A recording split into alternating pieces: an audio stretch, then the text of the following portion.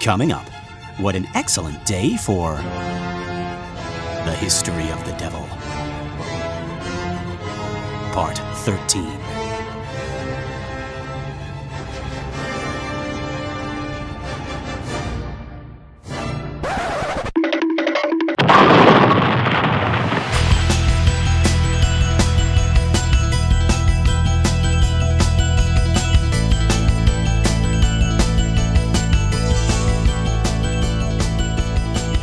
Well, howdy folks, and welcome to another episode of The Exorcist Minute, a show where we normally examine, extrapolate, and excavate The Exorcist, minute by terrifying minute. My name is Lester Ryan Clark. And I'm Keenan Diaz. And we are still your holy guides on this journey through the history of the devil, part 13, where we conclude our exploration of Dante's Inferno. You'll remember last time we put Dante in podcast jail for being Islamophobic. By this point, Dante has pretty much pissed off every single Abrahamic religion and a few other ones to boot. We met a guy with no hands who wished to be remembered, but Dante sent him off with a curse and a rude gesture, which is doubly insulting because this guy couldn't do it back. We also met Krang of the Ninja Turtles fame, but not the Ninja Turtles. They were too good at hiding. No, we met a guy who carried his severed head. Casually, right? It's Casual Friday, and I'm just slinging my head around. But yeah, and he told us about King Henry and his son, King Henry. Just watch Disney's Robin Hood, you'll get the gist. We didn't get to see Jerry DeBello, one of Dante's ancestors, because this was around the time Virgil was getting grumpy, and he starts hurrying Dante along, and he imposes a time limit, which was never part of the deal. What's going on here? He's got to get back to that first circle where all his sexy friends are having pizza and sex. And what's that first circle called? Limbo!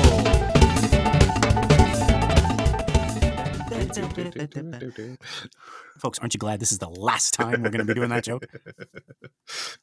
Although you never know, right? We might just be in the Exorcist movie, and it's just like, is that limbo? It could certainly infect other podcasts we do, yes. Next, we meet some alchemists who teach us how to descale a fish. It's actually just like scratching your nasty scab-ridden arm. Who knew? We learn that the Trojans were the bad guys, and that the horse trick they pulled was bullshit. It was cheating, and that's why they're forced to make condoms today. Wait a second, that's not right, though. What? The Greeks are the bad guys. The Trojans are the good guys. God damn it. Not my whole... Because they had reversed it. I know, it's the Trojan War. It's right. Yes. For us, the Trojans are the bad guys, and then somehow to Dante, the Greeks are the bad guys. Yes. Well, now my condom joke just doesn't, like, I can't do it now. They make Greek condoms. I've lost all my confidence. I've just...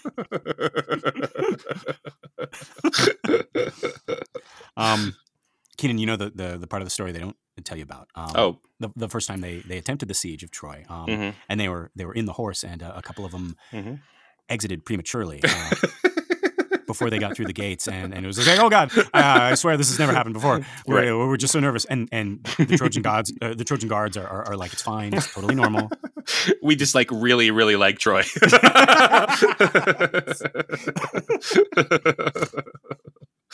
No.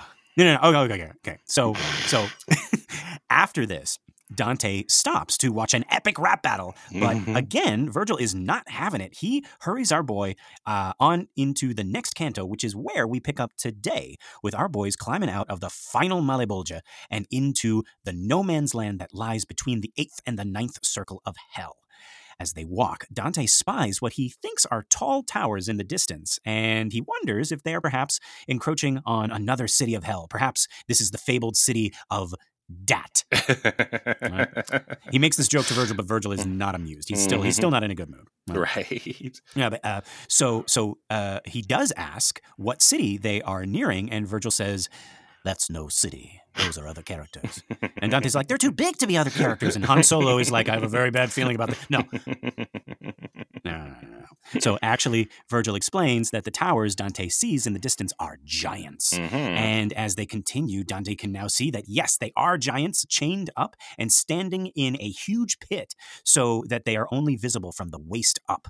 Dante remarks that nature was wise to stop making creatures such as these. Nature or someone? Or some all-knowing entity.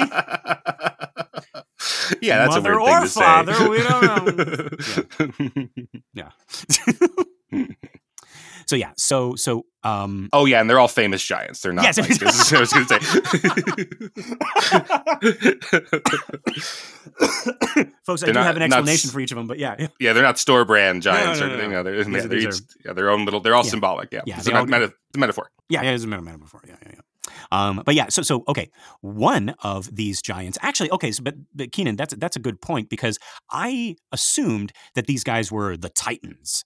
Right, because it seems like they're it's like they're chained up, they're down in the lowest part of hell, right? Like this seems like a very, Dante's already like kind of like quote unquote borrowing from Greek mythology. So I kind of assumed it's like, oh yeah, these are the Titans, but no, these are other giants, and as you say, yes, they are famous giants from other stories. Right? Yeah, I thought that was a little weird. I was like, I thought that would be the Titans, but no, I guess not. Dante doesn't remember the Titans. But yeah. Okay, so now, one of these giants is Nimrod. Now, you might have heard that name before if you watched Looney Tunes. That is what Bugs Bunny calls Elmer Fudd. Right. And I always thought it was just like another way of saying idiot or moron. But guys, Bugs Bunny is actually being really clever here because originally, biblically, Nimrod was the name of a great hunter. So Bugs calling Elmer Fudd, who is a hunter, Nimrod is like calling a stupid person Einstein. Yeah, no shit, Sherlock. Perfect, yes. No, I didn't realize that. That's really cool. Yeah. But by now, it just means a stupid person, I suppose. Right. Yeah, you Nimrod. Yeah. There's a maroon. A maroon means a stupid person now. In the Bible, maroon was... No. Can you imagine? Well, do you know what a maroon is? I mean, like, Bugs isn't saying this, but a maroon is like an old term for like a Native American Indian. What? Yeah, really? It's like because they're like redskins, God damn it, Bugs. I don't think Bugs means that, but I think he just doesn't know how to say moron. Oh, like he's mispronouncing moron. Yeah, absolutely. Okay. Whatever. Okay.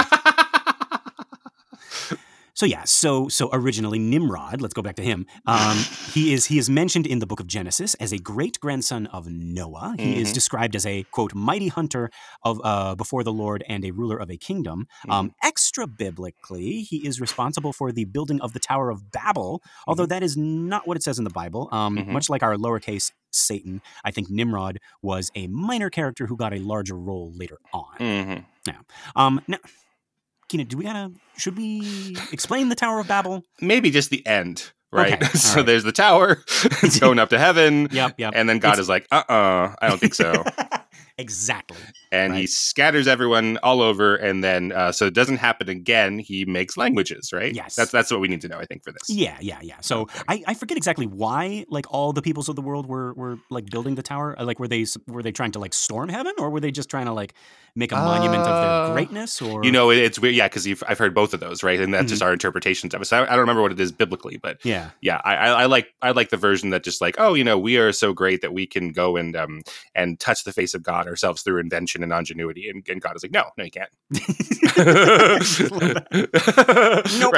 Right, because it's like, we're great, we're your creation. We've what are the kids? We've hacked it. We've life hacked heaven. Yeah. Wow. But I like that. Like you can this is a fiction because even if all the peoples of the world could speak the same language, we wouldn't work together on anything. In corporate America, get like 5 people to work on a project. Right. No, I'm sorry. Exactly. Yeah. I forget where it is, but the Bible's pretty clear early on that like because of Cain and Abel, like there's separations amongst men, right? So there's Cain's children and Seth's children, and that's already division. So then in the Tower of Babel story, they're like, well, forget that, just so we can make this point, Right. And they all made up just long enough to make this tower. Just long enough to make this point. Yeah, it's a metaphor. And they were singing while they did it, and it was just like this beautiful musical. Everyone was coordinated. Right. Everybody showed up on time for the rehearsals. It was brilliant. Right. And then God messed it all up with language and culture and everything that makes our world awesome.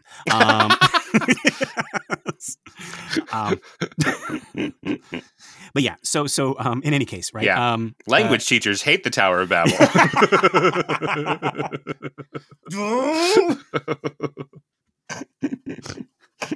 How did you?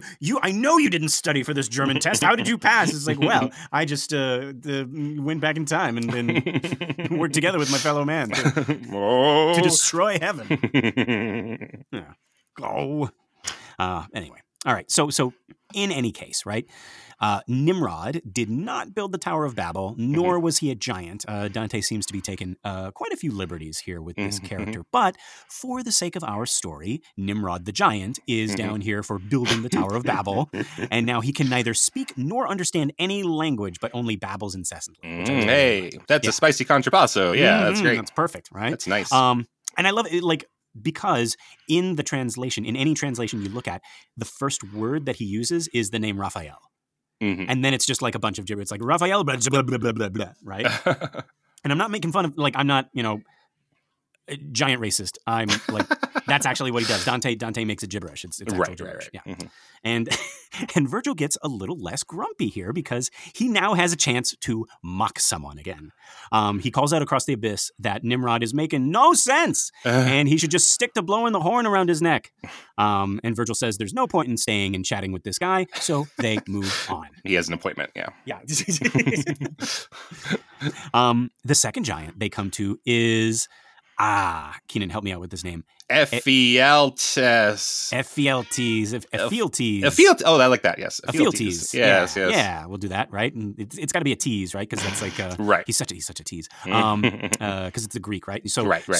In Greek mythology, Ephialtes was a giant. He was one of two giants who attempted to storm the home of the gods. So once again, it seems like Dante is equating Jove with Jehovah, right? And it's understood that this guy is down here for attacking the Abrahamic god. Right? Yeah, again, Dante. Yeah. I don't get what he's trying to do with that. Just like you should be a good adherent to whatever religion you are in, I guess. But then that doesn't. But then we got what's his name in the last last character. I don't know. Yeah. I don't like. Is he saying it's like, well, those stories are true, but the Greeks got it wrong. It was actually like about the Abrahamic god, and then Zeus is Jehovah. That doesn't make it. Yeah, I don't know. I don't know. Right. Yeah. Well, it's weird. Like the the rapper Jay-Z has this line that is still controversial, where he says "middle finger to the Lord" in one of his. Right. His whole thing is about how great he is, and like that's shocking even today. But like I don't know. I wouldn't be like if you said middle finger to Lamashtu, I would be like, oh. Lester. Right. That's not very nice. That's very no. Or if we went to the beach and you peed in the ocean and you were like, take that, Poseidon. I'd be more upset that you were peeing directly to the ocean and not that you were. That would be the thing that got you. Right. Yeah, this one. Yeah, folks, if you have opinions about this, like how he is constantly equating the god Zeus with the Abrahamic god, and then also like punishing anybody who like went up against Zeus. Write in and tell us like what you think about this. Which is a lot of people, because he's not doing that with other gods. He's that's true. Well, I guess like what other god? It's just Jupiter. Like the Greek mythos is the only one he's drawn from. Yeah, that's a good point. But anyway, so back to Ephialtes. So he is bound with a chain 5 times around his body, and Dante wonders who could have the strength to bind the giant. Really, Dante? You wondered who did that? But yeah. So Ephialtes begins to rock back and forth, causing the ground to tremble and scaring Dante. Oh, poor Dante. And so, I know, right? He's gone through enough.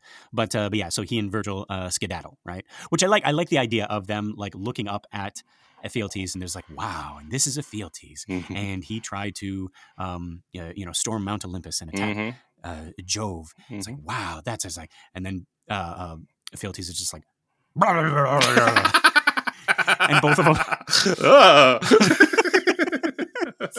And they just run, but it's right after Dante's like, well, it's a good thing he's chained up. It's like, yeah, that'd be really, really terrible if he was. Or no, Virgil's like, no, don't worry, he's chained up. There's no way. There's no possible. Yeah, like those people who pretend to be Halloween statues and then the kids come up, which I think is great, except when it happens to me. I think it's one of the funniest things. When I was very, very young, I used to do that. I would stay over at my friend's house and we would get like a bunch of like scarecrow looking guys and have them sit out on the front porch. And then we would kind of like be in the midst of them. And you'd never know, like we would change positions. You'd never know which one they were. And, it was so fun. Yeah. But we were not, it's like if a little kid comes up, it's like, we're not going to mess with them. Oh, well, that's very nice. But anyway, okay. So the next guy they meet is Antaeus, who is not chained up, which is alarming. Yeah, I saw different reasons why. Like he was part of the Trojan War, and then he wasn't, or all sorts of. I've seen like, why is he not chained up? And everyone seems to have an answer. But interesting. But so one was like, oh, but he didn't betray people too badly. Well, then why is he in hell for betrayal? Right. Yeah. There's Dante. You're pretty inconsistent with your rules about who goes to hell and who doesn't. Okay, you're in hell, but you don't have to have a little chain. Yeah. Like I'm still in hell, but thanks. Yeah. Right. Great. I can move around in this boiling lake. No, there's not a lot of boiling. No, not here. Dante's. Yeah. But yeah, so he's not chained up. This is quite alarming. But Virgil does something which I don't think we have seen him do yet. He begins to praise this guy or flatter him.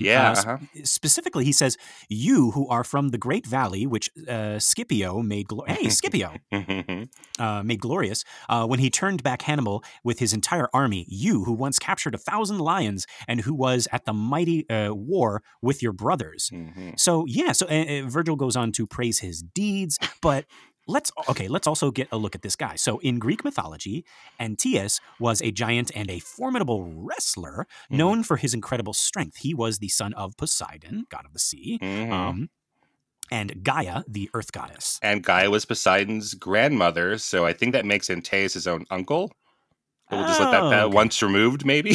Yeah. The Greek gods, folks.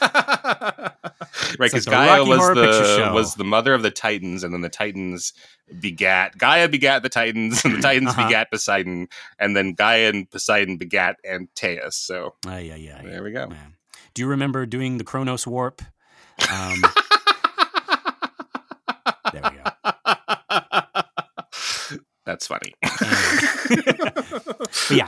So according to the myth, Antaeus was invincible as long as he remained in contact with the earth, from which he drew his strength. His mother / great grandmother, the earth.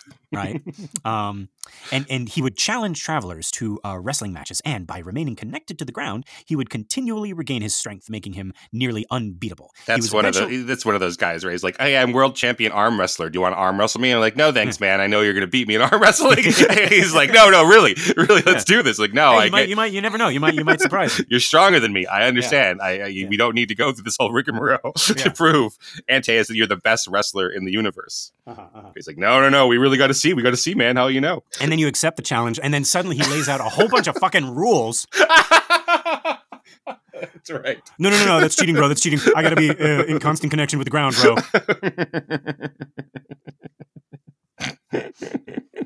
And I'm allowed to use both hands in this arm wrestle. Exactly. I'm the best. I should know. I'm the world arm wrestling champion. I know all the rules. This is how they do it in Athens.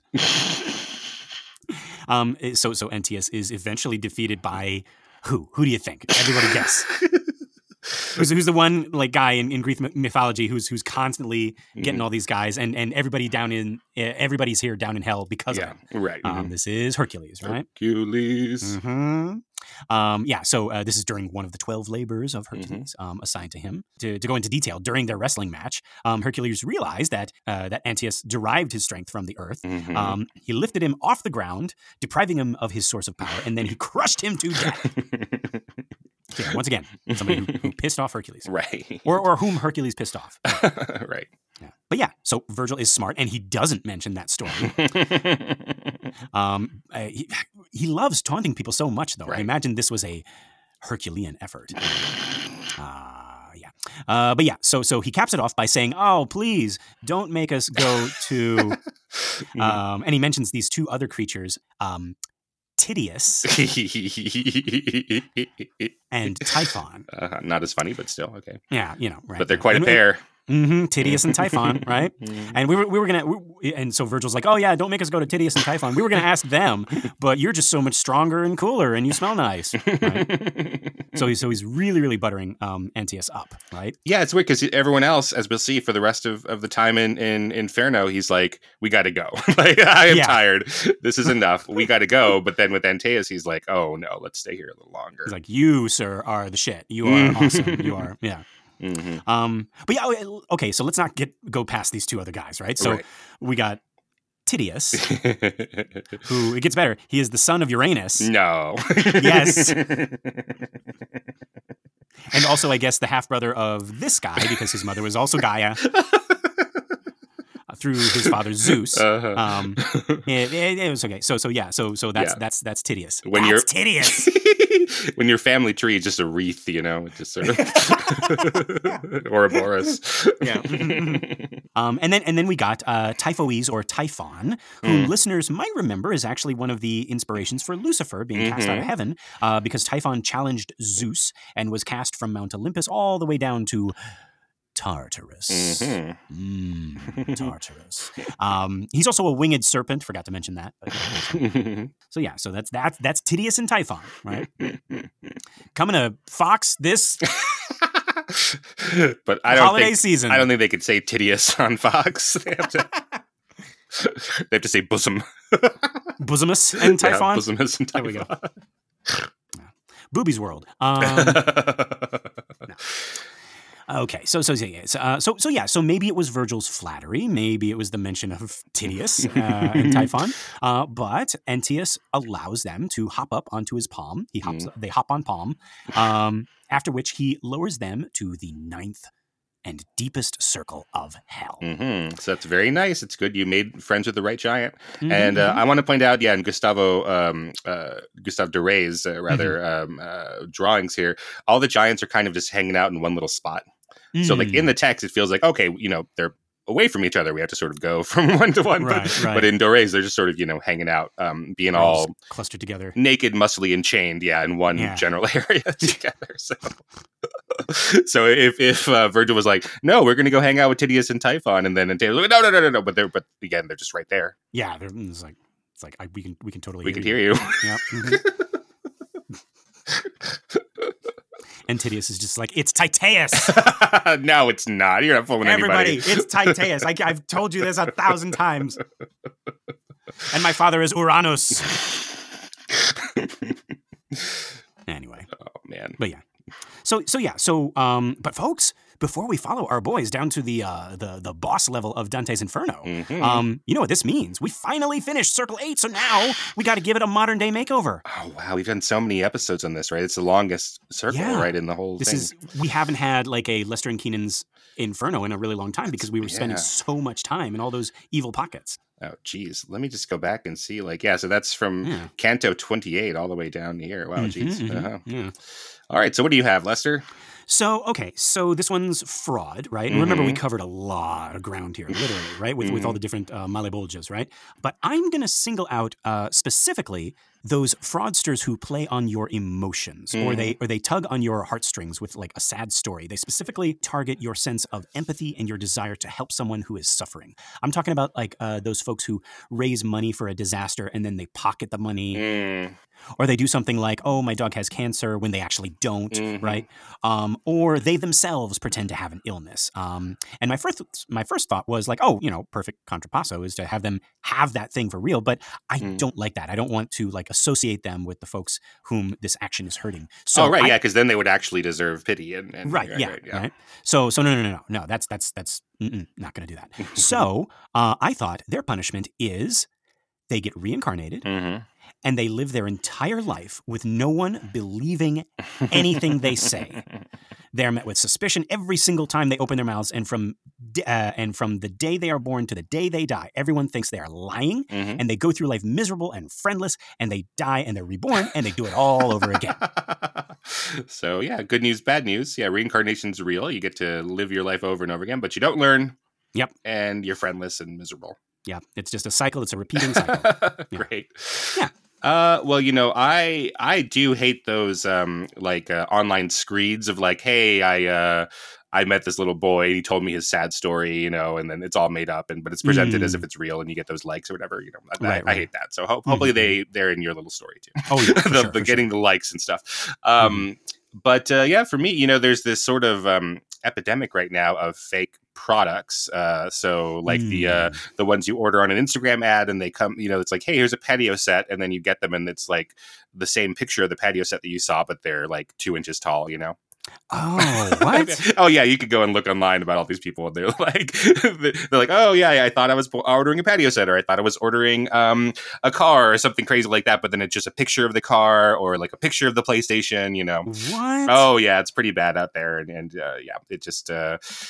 Yeah, you want to try to buy things from mom and pop online stores, right? But you can't. You can only buy things through Amazon and Walmart and Target and Best Buy and all that because you don't know who you're. Yeah. Oh man, yeah. So by doing that, they're literally like ruining that thing that we're supposed to be doing, right? If we want to like move away from the big companies like Amazon and stuff like that, we want to support the mom and pops. But like if you're disguising yourself as a mom and pop, and pulling this shit. Yeah, and then you like somebody bought, I think it was like an Xbox box once, because like if someone had a picture of the I'm holding up the box of the Xbox, right? But then like in the fine print or something, or maybe not even, maybe they're just like, here's the Xbox box that I promise you, and so just terrible things like that, right? So yeah, so I think my contrapasso would be that they would have to just live with shitty products. so your couch is you're not allowed to have a couch that's human size. You can only have the 2-inch tall couch, and you're not allowed to have a TV. You just have a TV box mounted to your wall, and you have to just look at it and imagine things of your own. I like that. Or anytime you go out for a burger, it's as it's never as good as you think it is, right? It's always the picture, the perfect picture. Oh, it's like those we talked about food stylists before. When you get I was just gonna say, yes. When you get the stack of pancakes, it's really covered in motor oil, right? Because that's what syrup looks like. So that's what you have to eat. So you actually get motor oil pancakes. Pancakes covered in motor oil and pizza made of Elmer's glue. Perfect contrapasso plan. There we go. Great. Love it. So that's fraud, folks. Yeah. There we go. Okay. Yeah, I like that. Okay, so let's move on to Canto 32, Circle 9. This is it, folks. We're here. Can you feel the chill rising up from the frozen lake? No more Malebolgias. We're at the lowest point of hell, the absolute nadir. Dante starts out again by saying that before he could use imagery and make callbacks and references to historical moments or monuments, but all the words in the world fall short when trying to describe the 9th circle, as Dante puts it in the Longfellow translation. For 'tis no enterprise to take in jest, to sketch the bottom of all the universe, not for a tongue that cries mama or babo. So, in other words, one cannot use baby words when talking about the bottom of the entire universe. And apparently all words are baby words in comparison to this thing that he's trying to describe. Well, that's like a challenge, Henry W. I think we can. Oh, look at the little devil webble. The halle-berry. Oh, it's so cold here. Oh, these birds. Oh, you cry the tears of the waddy. Where's the people in the ice? Where's the people in the ice? Oh, Dante's walking along and he slips. Oh, he slipped from the ice. He's just like Bambi. It's just an extended, like with orchestral, like gentle orchestral music. Dante's trying to get up, and his 4 little legs just, like spread out, and he's trying to. Yeah, and Virgil has to run out there and try to stiffen his legs up. And Yep. And then they meet Flower and Thumper. Oh, Flower and Thumper are there, of course. And the hunter shoots Virgil.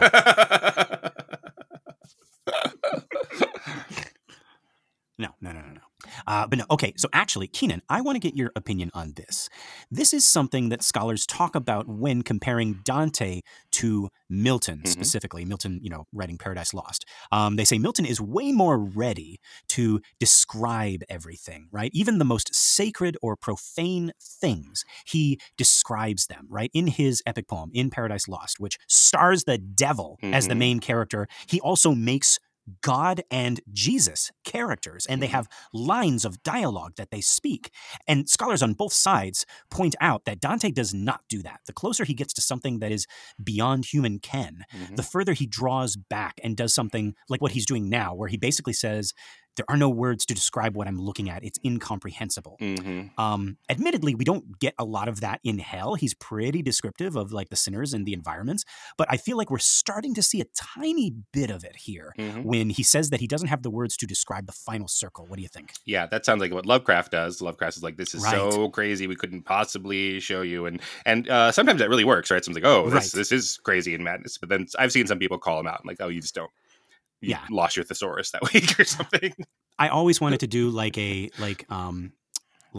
famous authors review hamburger restaurants on Yelp, and just have Lovecraft jump in there with like, it's like, the cheeseburger I ate was indescribable. it melted my brain, much like the Kraft cheese that was on the like I could not possibly, mere words could not describe the eldritch horror of my Big Mac.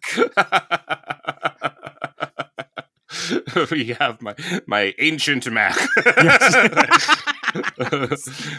Yeah, and then he finishes up with the shake machine was broken. So 3 stars.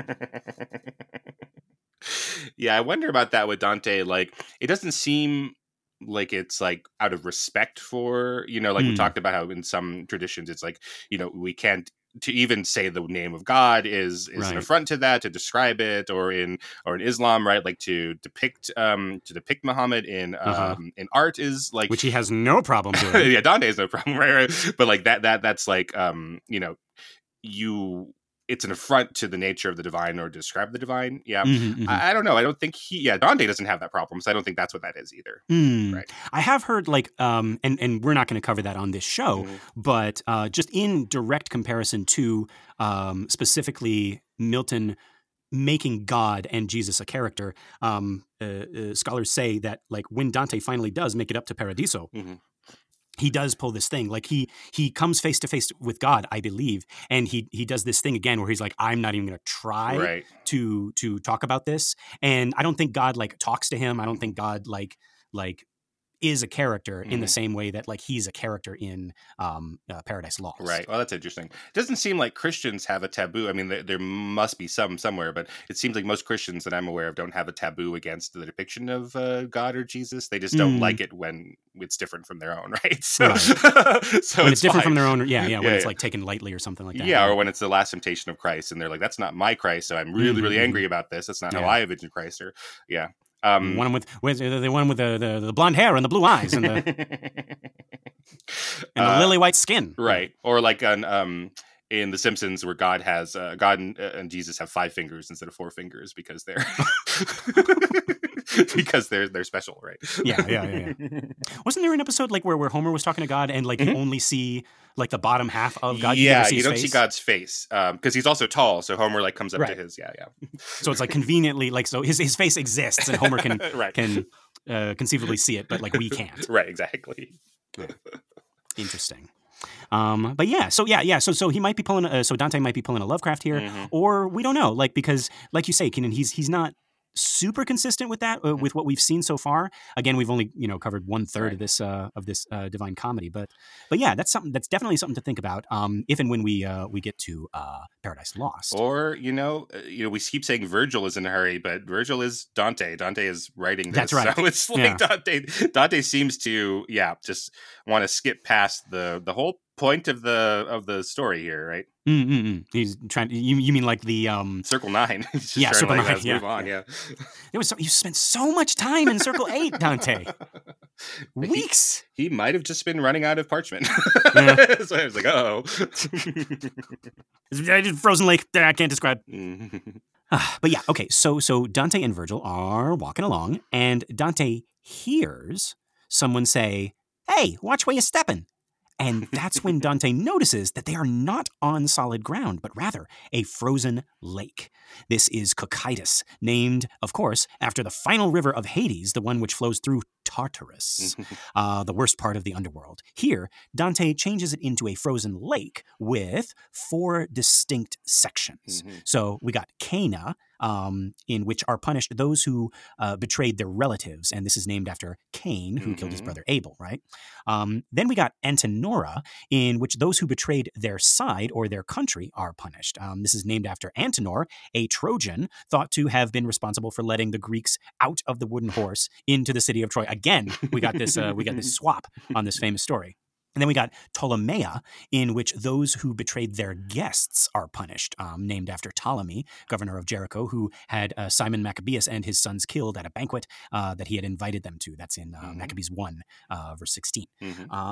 And then we got Judecca, in which are punished those who betrayed their lords or benefactors. And it is named, of course, after Judas Iscariot, who betrayed Jesus. Yeah, their benefactor doesn't seem right. It's more than that, right? Right. Yeah. It's like lord and master, like almost like religious leader. I see that or... kind of benefactor. Okay, got it. Okay, never mind. Right. You got it. You fixed me. Not like your like your patron, like patron. That's like what I was reading it, like the Medicis or something. But okay, gotcha. Right. Like your lord. Yes. Yeah, exactly.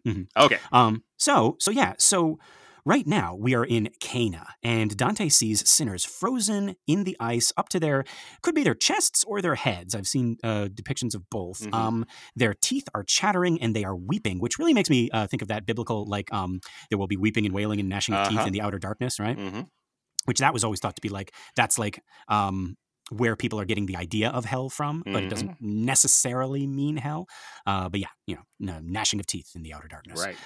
But they're specifically looking down because their tears freeze on their faces even as they are weeping. Now, Dante spots two sinners who are frozen so close to each other that the hair on their heads mingles with each other, and in this way are they frozen together. I don't even like that in a nice way, like kissing or like your children or like your lover, like gross. Yeah. Let alone. Are you talking about like getting so close that your hair? Yeah, gets, that's like, all yeah. Like with your dog or your cat or your you hug your friend, you hug your dog. No, you hold your child. You kiss your lover, and just like, ew, your hair. Hair gross. Separate, gross. Yeah. Hold that hair back. Let alone some guy I share the same sin with. Yeah, somebody you killed. Come to find. Oh, right. Yeah, right. But yeah, so let's see. So Dante asks who these guys are, and as one, they turn their heads toward the sound of his voice, and they begin to weep anew, only to have these new tears freeze on their faces, and they become even more fixed in place. But this apparently angers them, and they begin to butt their heads against each other. So then nearby, another soul, which has lost its ears due to the cold, explains to Dante that these two were brothers. They were Napoleone and Alessandro degli Alberti. They were counts of Magnona who inherited a castle and ended up killing each other over it. The double fratricide was followed in the next generation by the killing of Napoleone's son Orso by the hand of Alessandro's son Alberto. Now, it also might interest us to know that one of these brothers happened to be a Guelph and the other happened to be a Ghibelline. So whether it's greed over the inheritance or politics or likely both, these two brothers are now down here in Dante's hell. So yeah, specifically in Cana for, fratricide. Yeah, one of the brothers is a Mets fan and the other is a Yankees fan. Oh. Yeah, you just can't. It's like, the Mets, the Yankees, the Mets, the Yankees. And Cocytus resounds with the echo of these two brothers, right? Now, okay, so the head who tells Dante this also mentions that Mordred of the King Arthur legend is also down here somewhere. Also, a guy that Dante would know, Sassolo Mascheroni. Sassolo murdered his cousin in order to seize his inheritance. They were both Guelphs, but apparently one was a black Guelph and one was a white Guelph. Have we gotten into that? That's new to me. I think we've mentioned it earlier on. Oh, well, then never mind. I remember. Well, no. Like, just to cover all our bases. Right. Folks, there's the split between the Guelphs and the Ghibellines, right? And we know that Dante is a Guelph. Right. But there's also a split within the Guelphs, the black Guelphs and the white Guelphs. I think a Guelph is like a type of a flower. I've seen that, like that's like their symbol. Oh, I see. Yeah. So it's like the black roses and the white roses or something like that, right? And so Dante's a white Guelph and there are black Guelphs. And so like you're going to see, or we have seen some Guelphs that Dante has taken a disliking to down here, and they were the other Guelphs. At a certain point, Dante's the problem, right? You know what? What do they say? What do they say, Dante? If you're walking through hell and you bump into an asshole, it's like, well, that was an asshole, right? If you're walking through hell and you bump into two assholes, it's like, what a coincidence, right? But you're in hell, right? If you walk into hell and you bump into everyone you bump into is an asshole, guess what, Dante? Right. You're the asshole. Yeah. Exactly. But yeah, so but in any case, we got a lot of family murders because of inheritance and or politics. And is that right with Mordred? You know better than me. And there's all these different versions of Arthur and Mordred. There's so many. Like he's either Arthur's brother or bastard son or cousin or nephew, really close friend or nephew right. Yeah, that's the one thing, like in the same reason that like I'm kind of pissed off at the Marvel universe. I also like, you would think like I would love to follow the Arthur mythos, but every time I try to dip in, it's a different fucking story, and I'm like, no, like keep it. The first one I pulled up to like do this research was like, oh, he's related to Gawain. He's like Gawain's. I was like, oh, then what's the problem? And then I saw, oh wait, no, it's like there's like 12 different versions of this. Yeah. No, I can't stand that. I can't. And I guess the death of Arthur, which is so after the fact, right? That's like their own version of like, hey, let's do fan fiction of this folk story, right? But I guess that's the most famous one. It is the one that's like supposed to be regarded as like, if anything can be called canon in the Arthur story, that one is considered canon, which I is like, okay, Le Mort d'Arthur, like okay, sure. And that one, so a lot of people go by that, and whoever Mordred is in that version, that's what people is like go by. Yeah, so. And I didn't want to look at it, but I think that's what Dante is going by. Yeah, or he's not. I don't know. Don't write it. Yeah, it's too complicated. But in all the versions, Mordred equals bad. Mordred bad. I'm just listening to that name. It's his name. It's like Mordred, right? What's your name? Mine. I am Sir Galahad. It's like, oh, great. It's like, and what's your name? I'm Sir Robin. I'm Sir Robin. What's your name? Tale of Sir Robin. Brave Sir Robin. And you there, sir, what's your name? I am Mordred. Oh, well, you seem like a nice fellow. Yeah. And then one last Mordred thing. So I just saw this movie from the 50s called Knights of the Round Table. That is the Arthur story, but without magic. So Merlin is like a scientist, and he's like a learned advisor. And then in that one, Mordred is Morgan Le Fay's son. So it is Arthur's nephew. Oh, okay. Which I've seen some versions where that's the case, yeah. Yeah, that seems to be, like him and Morgan Le Fay seem to be kind of, like in any iteration, they seem to be kind of like related. Well, it's like, they're bad guys, so it'd be weird if Arthur has two different people who hate him from two different, Yeah, it's like, what is this, Catwoman the Penguin? Like... Right, but like that movie's okay. You should love that part when Morgan, when Mordred comes up out of the sewers and he's like, "Mah, mah, mah."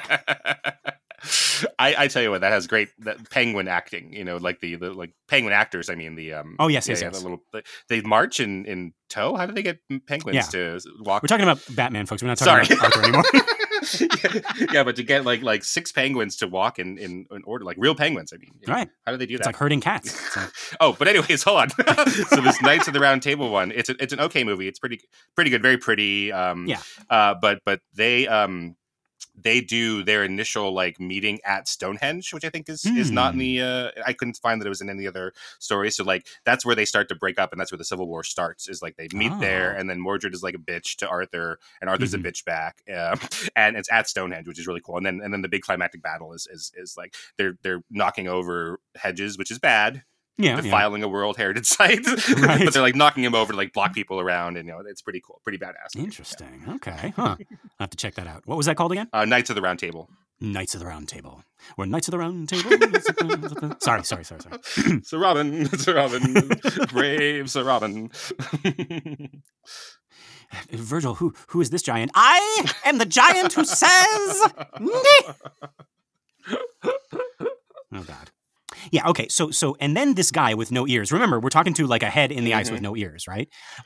He like after he goes on to explain all these other people are down here, he turns to Dante and he's like, and to save you from asking me, I am... not that you asked. No, not that you asked, but, it's so lonely down here. I am Comicion di Pazzi, and I wait for Carlino to exonerate me, is what he says. Now, I looked, and I could not find anything on this guy or on Carlino, who's supposed to be exonerating him. I'm assuming, once again, that this is someone whom Dante knew, but was not necessarily famous, or it's like a detail in this kind of like Guelphs Ghibellines like feud that's going on that maybe early readers would be more familiar with. I really tried with this guy. I could not find anything. I found some other stuff, but not this guy. Okay. So yeah, if anybody knows, Exorcist Minute, theexorcistminute@gmail.com. Okay, so now we move into the second round of the lake. This is Antenora. Remember, this is for people who betrayed their country or their allegiance. So Dante's walking along, and he accidentally, ? It's unclear, kicks a sinner in the face. And so this guy's frozen in the ground, right? Just his head poking out. And the sinner begins howling obscenities at Dante, asking why he is going around kicking the souls of Antenora. Dante asks Virgil if he can stop and talk with this guy, and Virgil says yes. And Dante asks this guy his name, and he says that he will put it in his notes and tell of him back up on Earth. But this guy continues spitting venom at Dante, saying, fame is the last thing that he wants. He does not want to be known or remembered. And here is where Dante surprised me. Up to this point, he has been a bit of a scaredy cat. He's fainted. He's been moved to pity. He's fainted. And yes, he's gotten tougher as we go. He is changing and learning. But here, he actually grabs this guy by the scalp and says, "Tell me your name or I'm going to rip out your hair." Jesus. And I just imagine Virgil behind him like, whoa, whoa, whoa, whoa, whoa, whoa. Well, Virgil's like, whoa, whoa, whoa, we don't have time for this. We have to go. We gotta go. But like, Keenan, Dante's progression, right? Like we joked about him like fainting, in the early cantos, right. or getting distracted or missing the point of like whatever spectacle Virgil is showing him, or like how Virgil reprimands him for like having pity for the sinners in hell, right? That's the Dante we know. Right. And now I just imagine Virgil seeing Dante grab this guy by the hair and, and be like, "Give me your name."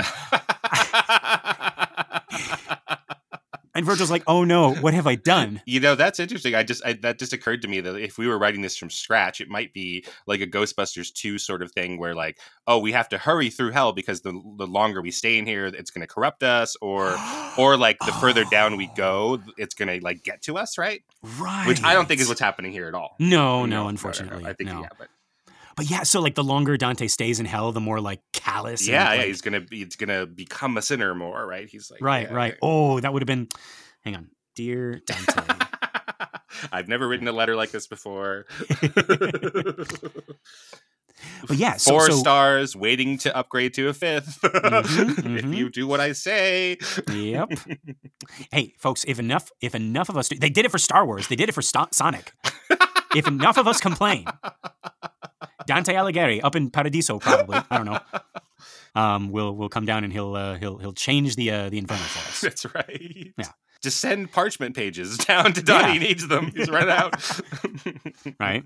And suddenly Taylor Swift is down there just giving a concert, and but yeah. So this guy still won't give his name. Right. He's like, "Go ahead and rip out all my hair. I don't care. You can't make me talk, even if you kick my head 1,000 times." Right. And Dante actually rips out some of this guy's hair. Oh, Dante. Like, and still the sinner refuses to speak. And then right next to him, this other head says, "Hey, Boca, what's the matter?" And I'm just like, I don't think Dante was trying to write a funny scene here.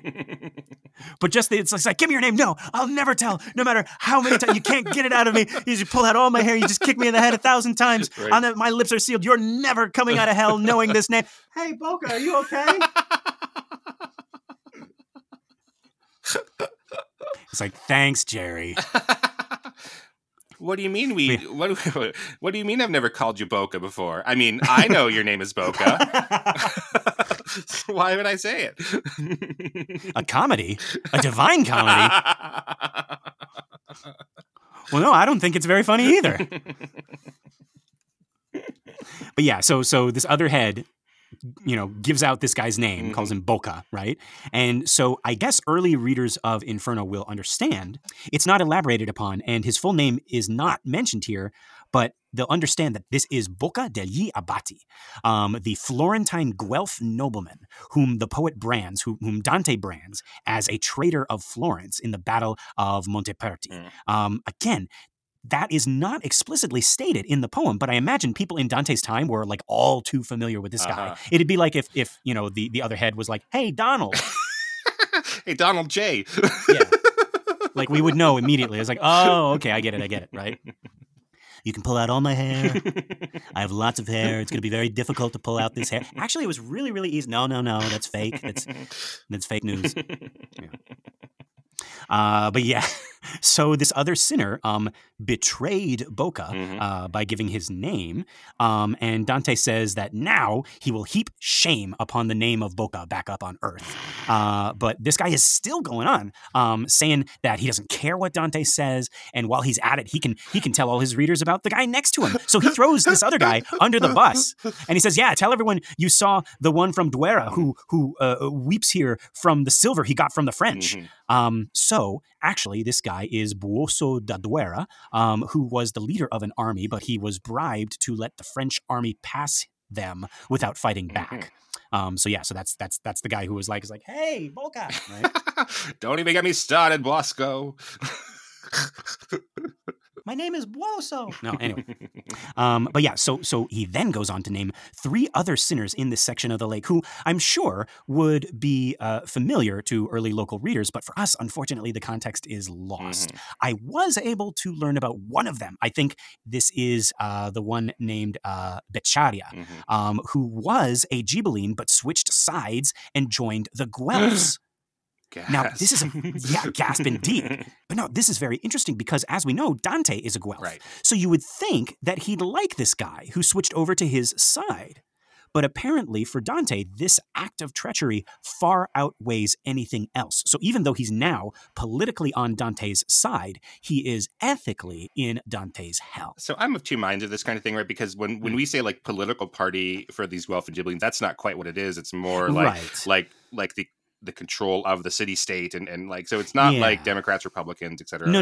Yeah, we're oversimplifying it when we say political parties. Yeah, but it also is like, it's not like innate. It's not like, I don't know. It's not like being a Tuscan or being a Florentine versus being a Sienese, Bolognese, it's not like that. I don't think they were like, like the Medicis or something like that. Right. Like, yeah. But so it's not quite like, you were a Pepsi drinker and now you're a Coke drinker, or you were a Mets fan, now you're a Yankees fan. But I think Dante is overreacting a little bit.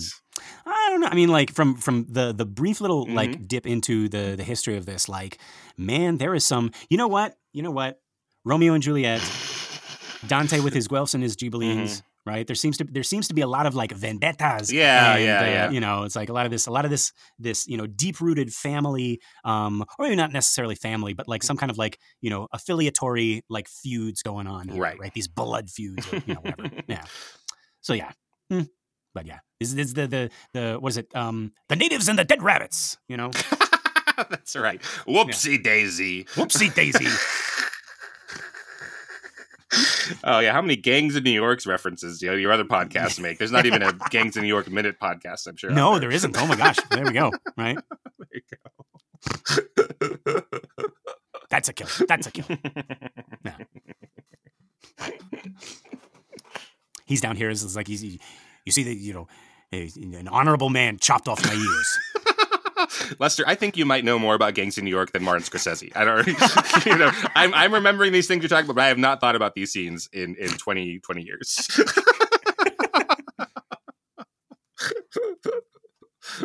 That's what it's like. He goes back to Nimrod, right? and Nimrod's like blah, blah, blah, blah, blah, blah, and Virgil pulls out a knife. He's like, "You see this knife? I'm gonna teach you to speak fucking English with this knife." Yeah. All right. Well.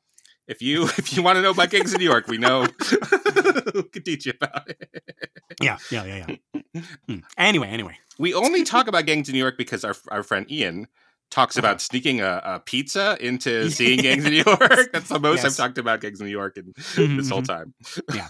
There was so I worked at a movie theater. You're a betrayer. Yes. And we were showing Gangs in New York. And after work, we were right next to a New York pizzeria. And so we bought like a huge pizza. We didn't anticipate that we were not going to be able to hide it in our backpacks. So what we did, this box was huge. It was bigger than a large, like, generic, like, Pizza Hut pizza box, right? And we folded it in 4 parts. Oh, New York style. New York style. The box, yes. And we stuffed it into Ian's backpack. And what we didn't realize was when you do that, all the grease just drips and congeals to the bottom of the container, which was Ian's backpack. I still feel bad about that, but and somehow you still remember anything from Gangs of New York. Somehow we were so proud because we got in there and we got we got up at the front and we unfolded our pizza box and we set it out and we ate it and we were very actually, now that I think about it, we were like, it's almost like we wanted to get caught. We were very loud and apparent about it. It was like, pizza, sir. Yes, pizza. I'll take a pizza. Don't mind if I do. Isn't it great that we're eating this New York style pizza watching Gangs of New York? It's the best pizza in the 5 Points. Okay. Yeah. Anyway, yeah. So I'm certainly going to hell for that, and for making my buddy Ian hold the pizza. That's right. Yeah. But okay, so his backpack was flammable for the rest of the time he had it. It's all that pizza grease. Right. Okay, so back to Dante. So Dante and Virgil move on from these guys, and I just imagine like this guy, like Boca, right? Like he's still going on as they're walking away, right? Like his voice is slowly fading. He's like, right. And the canto ends with our boys coming up on a pair of sinners frozen so close together that one is biting the back of the other's neck. Dante says that the one in the back is like, he says like the one in the front is wearing the one in the back like a hood almost. So he calls out to the sinner, the one who's biting, the one in the back, and asks him to tell his story. And that's where this canto ends. Kind of an odd place to end. Right. But yeah, so then we go on to Canto 33 because let's not waste any time, right? Virgil's got to hurry. And with the beginning of this sinner's tale. So this is Count Ugolino, and the guy that he's biting is Archbishop Ruggieri, someone whom he trusted. Ruggieri imprisoned Ugolino and his 4 sons in a tower, nailed the doors shut, and they eventually all starved to death. But not before each of this guy's children, offered themselves up to Ugolino, their father, so that he may eat them to survive. Of course, Ugolino refused, and then one by one the sons died. And Ugolino ends this tale by hinting that after they had died, he might have actually eaten them. He also hints in his tale that he was imprisoned for being a traitor himself.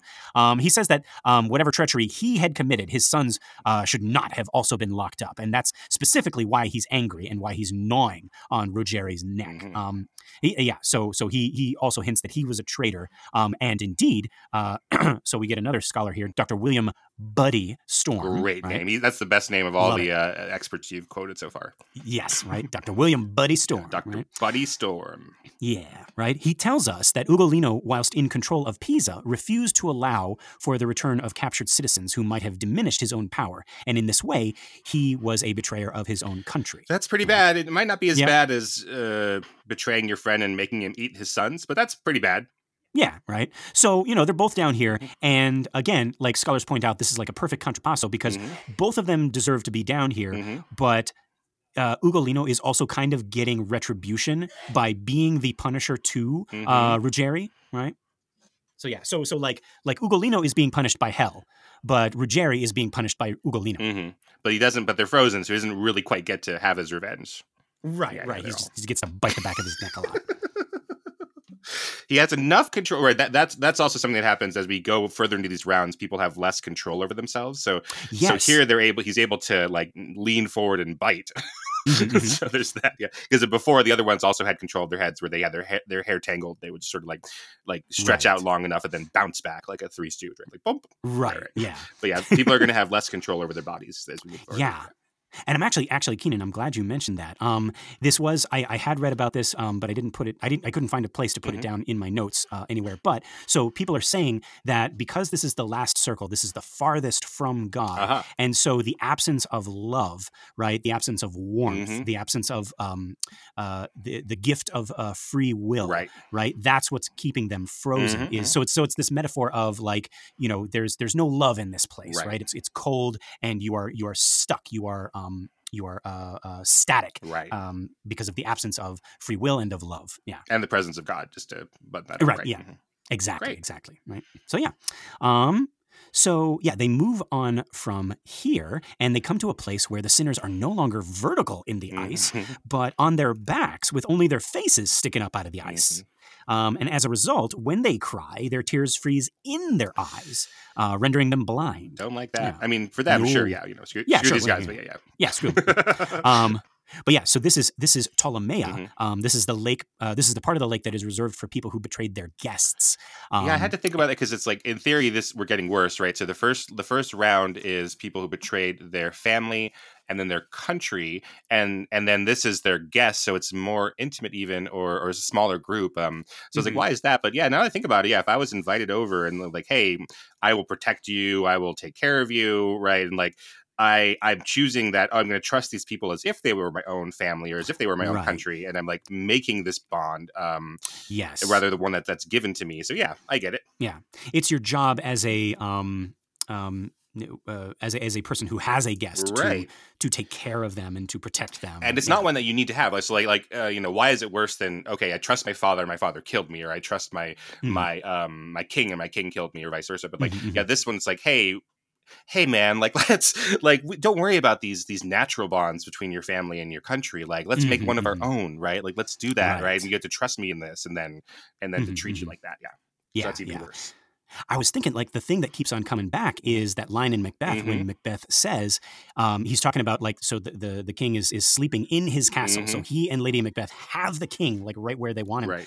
And, Macbeth is doing that famous monologue. And one of the lines is, he's here in double trust. Right. So he's my king, he's my kinsman, and he's my guest, right? Like this is, like, I would be the worst person in the world to kill him in such a vulnerable position. Right. Yeah. So I guess that's what they're drawing on here. And so here Dante also begins to feel a chill wind, and he asks Virgil where it might be coming from. But Virgil tells him that he will see soon enough. This really is like a video game. This is like the first Mario Brothers on the Nintendo, right? Like, you're in Bowser's castle and you're getting closer, and suddenly, like, before you see Bowser, you see like the fireballs start coming down, the hall, right? And you're like, what is up there, right? And they time the music so that they figure like, oh, if you do it right, you get there, you get to the end near where the preordained music is going to start getting creepy. Yeah, right. Yeah, so perfect. So this is I know there is a Dante's Inferno video game, but I'm remaking like an older like NES version. Right now. But yeah, so now our boys start feeling wind in this icy waste. Virgil knows where it's coming from, but he ain't telling. Thank you, Virgil, but your devil's in another circle of hell. Or in another round within a circle of hell. It's in another canto. Right. Canto 30. Yes, your Beatrice is in another Malabolgia. 30. 32. Yeah. Divide by 3. Carry the 1. Yeah, we thought we were done with Malabolgia, but we have rounds, like concentric circles. We have rounds of the lake, right? Yeah. So there we go. Right? So they next encounter a sinner who begs Dante to remove the ice from his eyes so that he can cry a little bit more before freezing up again. So remember, this is like he's looking up, so the ice is freezing on his eyes, right? Dante says he'll do this if the guy gives his name, and we learn that this is Friar Albergio, who confuses Dante because Dante knows Albergio, and last time he checked, he wasn't dead. And Albergio then reveals some new rules in the Dante-verse, apparently. Yeah, in the second to last canto. Yeah, right? New rules. Yeah, so he says, like, if you're bad enough, you can go to hell before you die, and a demon takes over your body up on Earth, right? And that's what Albergio says happened to him. So there you go, right? Second to last canto. Didn't know that was a thing.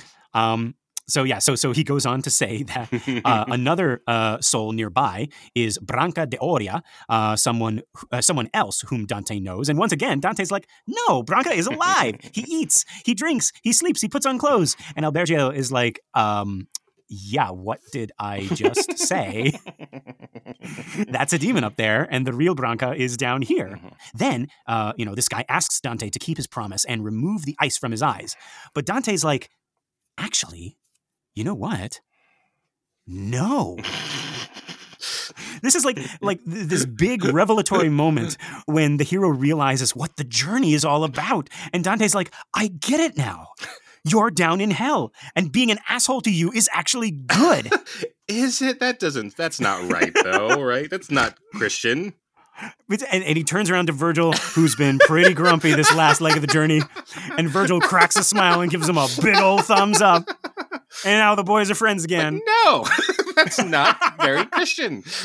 Okay, I like that I'm not the only one, Keenan.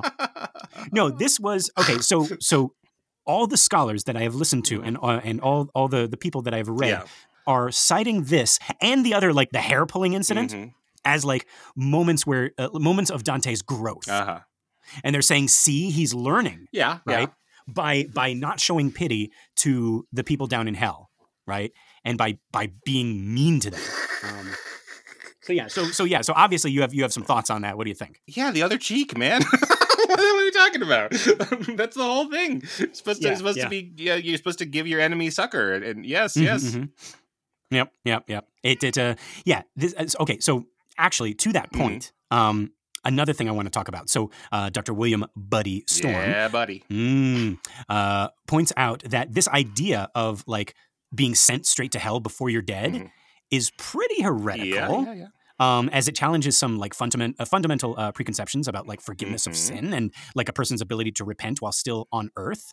We got like two things right here that, I mean, I'm sure we've talked about more as we've gone through this thing with Dante, but Dante is not necessarily going by the rules of like what a good Christian would be. Right. But yeah, so we got some pretty radical ideas by Dante here, right? Firstly, the one like where he seems to be like his evidence of growth is being mean to these sinners down here. And then we got the one where now suddenly, like again, folks, second to last canto. Suddenly we find that you can go to hell before you die.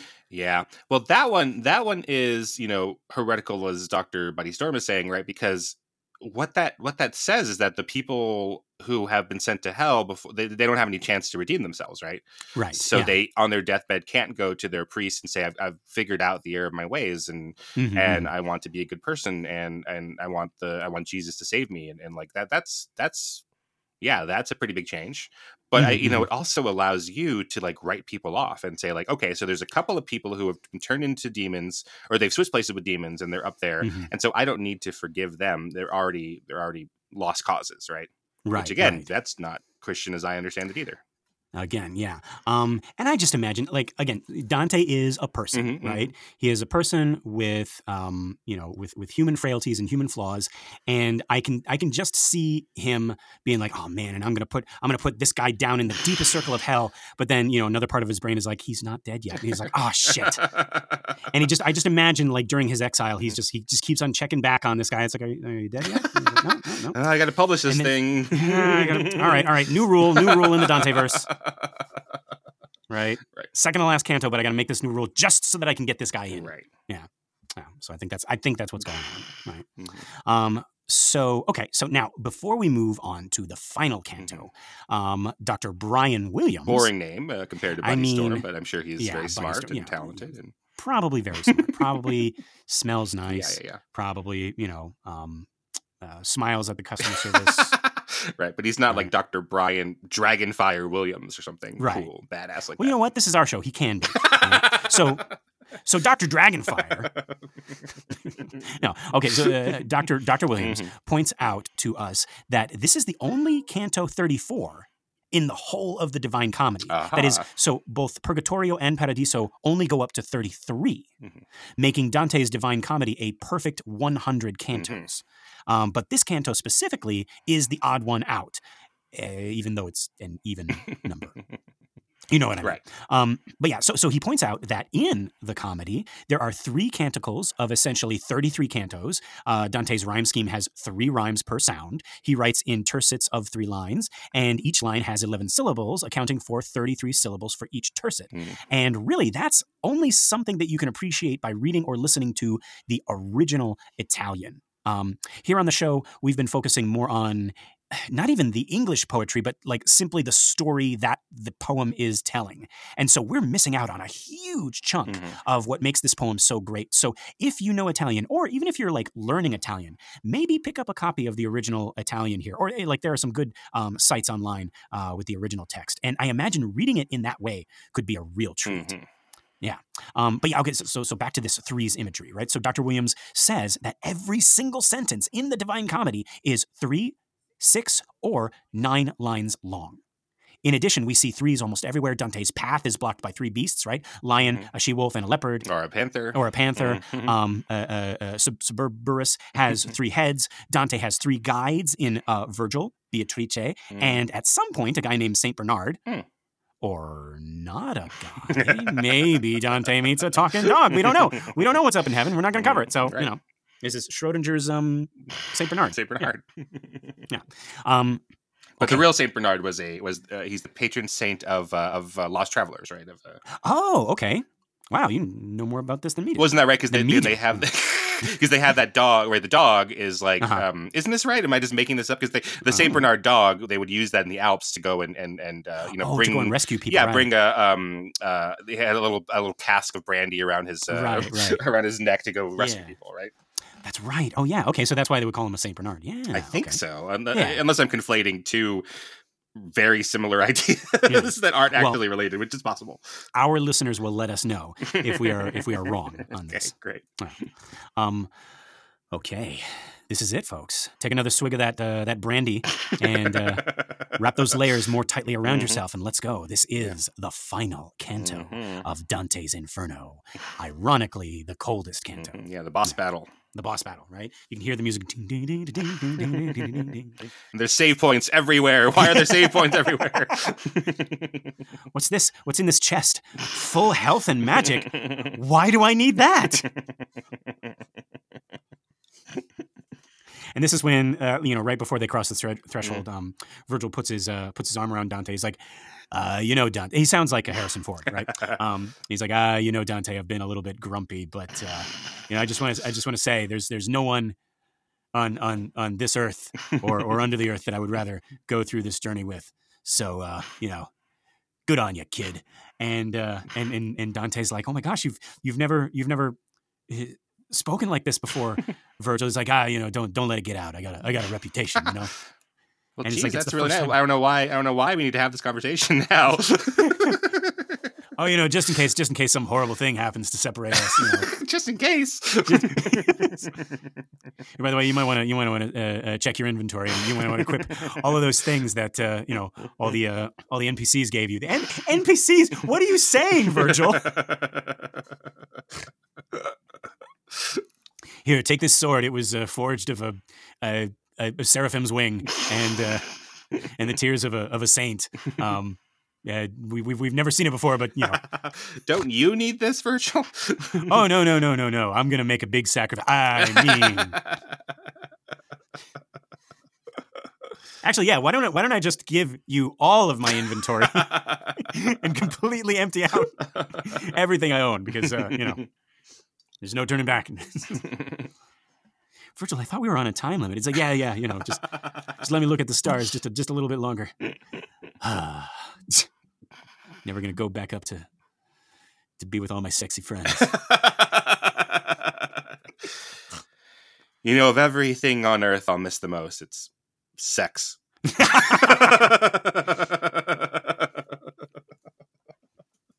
and Virgil, what's the second thing? Pizza.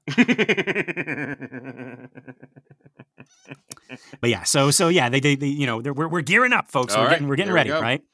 And yeah, so we begin as our boys are entering upon Judecca.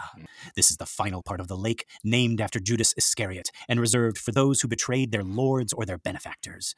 It is eerily silent, for the sinners in this part of the lake are completely submerged in the ice. I really love this detail. Like, I'm just imagining this huge icy cavern and this frozen lake, and it's just completely still and silent. And now we have been going down into these levels of hell, which are concentric circles. Yeah. And so we're constantly moving past. And now we can kind of see that the concentric circles do end in a certain point. And so, where is Virgil taking Dante? We're supposed to be going through this to get out of this. What's happening here? Yeah, exactly. Right. Put a pin in that or don't. Yeah.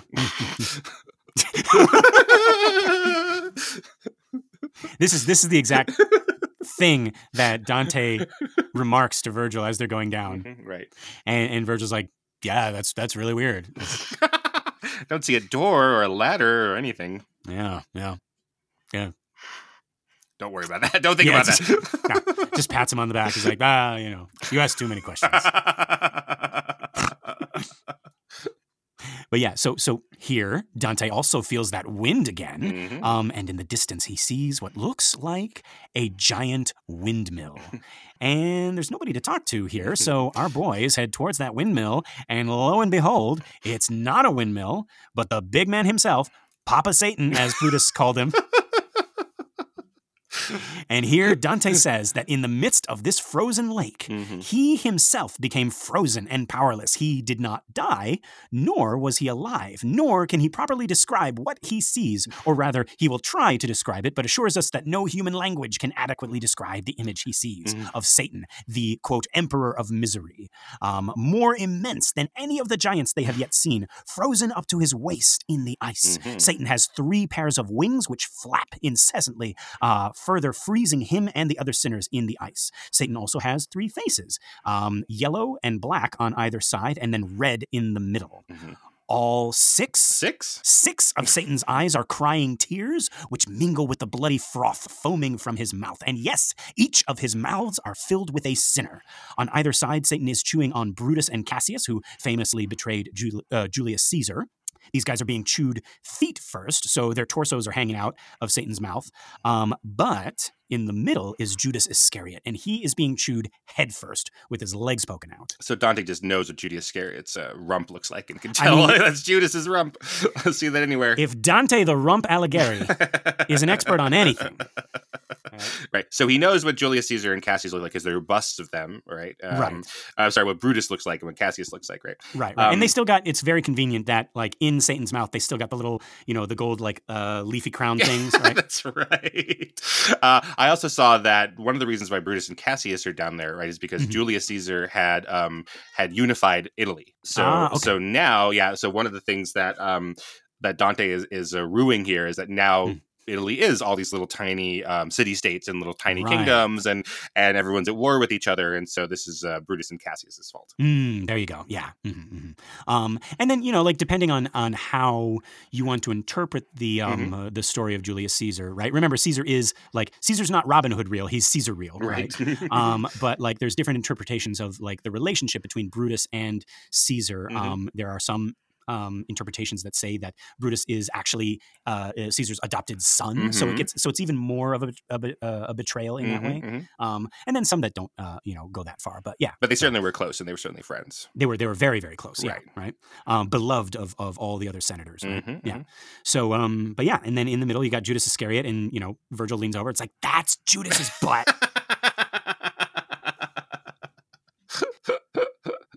And so, yeah, this is what Virgil explains to Dante, as Dante is still awestruck at this horrible sight. And then, after this, Virgil checks his watch, and he's like, all right, we've seen everything, time to go. Wait, what? Yes. No. I kid you not. Folks, this is Dante's Inferno. Final circle, final section of the lake, final canto of Dante's Inferno, which we examined for our history of the devil. And here we have the devil. And Virgil is acting like that guy who went with you on a trip to Mount Rushmore, and you finally get there, and he takes one look, and he's like, okay, that's enough, let's go. Right, like that looks like in the picture, so let's get out of here. Does it take a picture? It'll last longer. Yeah, right. But no, folks, like, I remember when I first read this back in college. Lester. Okay. I remember when I first read the Cliff Notes of this back in college and being, like, really disappointed because, like, I thought there was going to be a final confrontation. I thought Satan was going to talk to Dante and tell him about his contrapasso, or, like, I thought our boys would have to fight him or at least trick him in some way. But no. Dante's Satan, quote, emperor of the world of pain in, Stan Lamberto's translation, or like the king of all the vast kingdoms of grief in Mark Muse's translation, like, isn't even a character. He's more like an attraction. He really is the Mount Rushmore of hell. So he doesn't, like, fight him. He doesn't argue with him. He doesn't get a word of wisdom or anti-wisdom from him where he's like, Right. it was like, okay, I'm going to do the opposite of what Satan taught me. He doesn't get an artifact from him, a tool, anything at all, right? Nope. He doesn't take a scale of Satan that he's going to use later on in Right. purgatory or anything. Yeah, right. He's not like, it's like, no, anything but my sword. Don't take my enchanted pitchfork. Right. No. Nope. Yeah. He doesn't realize how he's been acting a little bit like Satan is acting here. Right. He doesn't learn any philosophies. Yeah. It's just like, we're not so different, you and I, Dante. Right. Oh, no, actually, it would be, hang on. We're not so different, you and I, Dante. He doesn't learn anything from Judas even or anything. No. Like, look at Judas's rump and be like, I've been a rump. His hands on his hips. He sees his reflection in the ice. He's like, you know what? Virgil, you've been a grump, but I've been a rump. No, none of that happens. And okay, so here is where Dr. Brian Williams points out the intentionality of this. Okay. He says that the Satan which Dante meets is not Milton's Lucifer swaggering and speech-making, right? In fact, this is the polar opposite of that. Polar opposite. Dante's Satan is not the Greek Hades or the clever trickster Mephistopheles. Dante's Satan is a crying, slobbering, impotent creature who locks himself in his own frozen prison by the constant flapping of his wings. Dr. Williams points to this as yet another example of not learning in hell. Satan's sin lands him here, and his unrepentant nature keeps him here. All right. In addition, Dr. Williams also states what everyone else is thinking. Dante's Satan is boring. There's really not much to him. Dr. Williams quotes Simone Weil, who says, quote, imaginary evil is romantic and varied. Real evil is gloomy, monotonous, barren, and boring. Imaginary good is boring. Real good is always new, marvelous, intoxicating. Well, that's really interesting from, what would you say, Simone Weil or Dr. Dragonfire Williams, who's a very smart guy. So that's very good. So imaginary evil is romantic and varied. Real evil is boring, like this is, right? But this is a poem. this is fiction. Give us fiction. Dante. Imaginary evil really is exciting and interesting. I don't want the banality. The banality of evil is a really important lesson that we all have to learn. Right, like the Nazis were like your neighbors next door, and they were very nice to you, and they were not all like Hitler, and they weren't all fiery and apparent. They were regular people. But we're reading 34 cantos. We're doing all these episodes about him. Yeah. And he's got freaking bat wings, so give us something, you know? Yeah. I mean, and okay, like, and I'll do devil's advocate on this final on this final dip into Dante's Inferno, right? Because I think it's true, right? Like, and I think you agree, Keenan. All of those other depictions of the devil and devils, right? Milton's Lucifer, Mephistopheles, even our good buddy Captain Howdy, right? These are all interesting characters, sure, and we can extend that to villains in general, right? Yeah. Oh, yeah. Like who are 9 times out of 10 they're more interesting than their good counterparts. Absolutely, right? The Wicked Witch of the West. Yeah, rather hang out with her than, or not hang out with her, but she brings drama to the party rather more than Dorothy does. Yeah, for sure, right? And so I guess what Dante is doing here by not shining a spotlight on his Satan, he's trying to make that point that real evil, true. Well, I mean, I think he's trying to make like this is not fiction. This is the truth, right? Right. Yes, exactly. And so he's trying to make the point that real evil is stupid. It's mute. It's ugly. Yeah. Right. Think of like you said, Keenan. Think about the actual evil in our world, right? How base and vulgar and parasitic it is, right? I'm thinking about like all the stuff in the news. Right. I'm thinking of like the ugliness of even just like the little evils you see personally in a day, right? All the petty, selfish, self-centered bullshit, and that is the motivator behind acts of big and small evil, right? Think about like there's a video of when there's like this video trend on TikTok of when narcissists get caught, right? Yeah, narcissists, those charming master manipulators, right? But then they get exposed, right? Maybe they get caught cheating or whatever, and they suddenly devolve into this puddle of self-pity and childish screaming, and suddenly the abuse which they are able to so masterfully inflict, they try it again, and it's just impotent and stupid. Yeah, like they got a little Judas in their mouth. Like, hey, buddy, hey, you got something right there. You got something right there. Sorry, I can't understand you. You just sound so whiny. Maybe it's all that Judas and Cassius you've been eating. Yeah. Right. But yeah, like, okay, so Keenan, I joked about Stephen King here on the show, right? But he is still my guide down here in hell. And one of my favorite moments in any story comes from his book, The Stand. Now, for those who don't know, this is his like epic end of the world novel in which a virus gets out and kills 99% of the population. And a character, very much an antichrist figure, shows up and starts gathering all the evil people to him for this like final battle. Meanwhile, all the good people are also gathered together and they're worrying about this guy. He looms large in their minds, literally comes to them in dreams, right? He has adopted this terrifying demonic image, right? He sets up a kingdom in Las Vegas. By the way, right? Just going to make, where we both hail from, right? So that's the, in when Armageddon comes, right? All the bad people are coming here. Right. Right? Sin City. Yeah. But yeah, so in the story, one of our good guys gets captured by this guy, and our good guy meets him face to face. And when he does, when he finally sees him, he laughs at him. He can't help it. And through his laughter, he says, "We made such a business of you, but you're just a little roach running your little roach errands." But that's something that's always fascinated me. The bluntness, the stupid simplicity of evil necessitates all of that charm, all of those flashy pyrotechnics, because without it, there's really not much to evil, right? Even here, we see that Dante's Satan can't even cut an original figure, right? He has to try to imitate the triune God with his three faces, right? Right. That's another thing that Dr. Williams notes. He cites our good buddy St. Augustine of Hippo. Augustine the Hippo, right?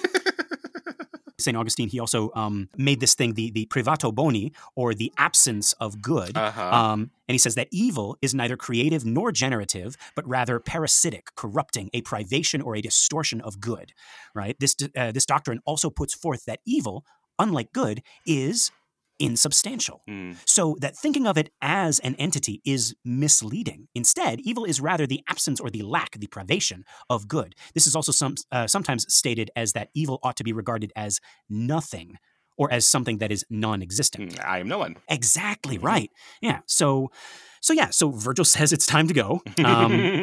We've seen everything, right? So our talk about all of this is nothing Virgil is interested in. It's not like Virgil saying like look at all this, like, oh, there's the banality of evil, etc. And like evil is like childlike, it's base, it's like an animal, or perhaps evil is. See, that's what Cassius, Brutus, and the center face of Satan is like, so actually, if you get it, supposed to work, right? And Dante's just transfixed. He's like, this is amazing. This is really, really St. Augustine, huh? And then, you just, Virgil puts his hand on his shoulders, like, right, okay, all right, thank you, Satan. We got it.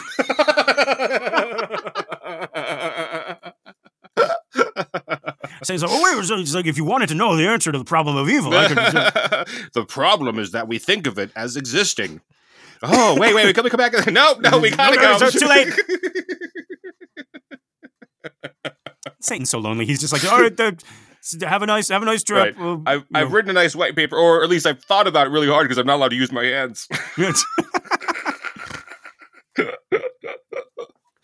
I've been waiting millennia to talk about this with somebody. Oh. Nobody comes down here. It's too cold. Oh. Brutus is like, I'm still here. He's like, shut up. Chomp, chomp, chomp, chomp.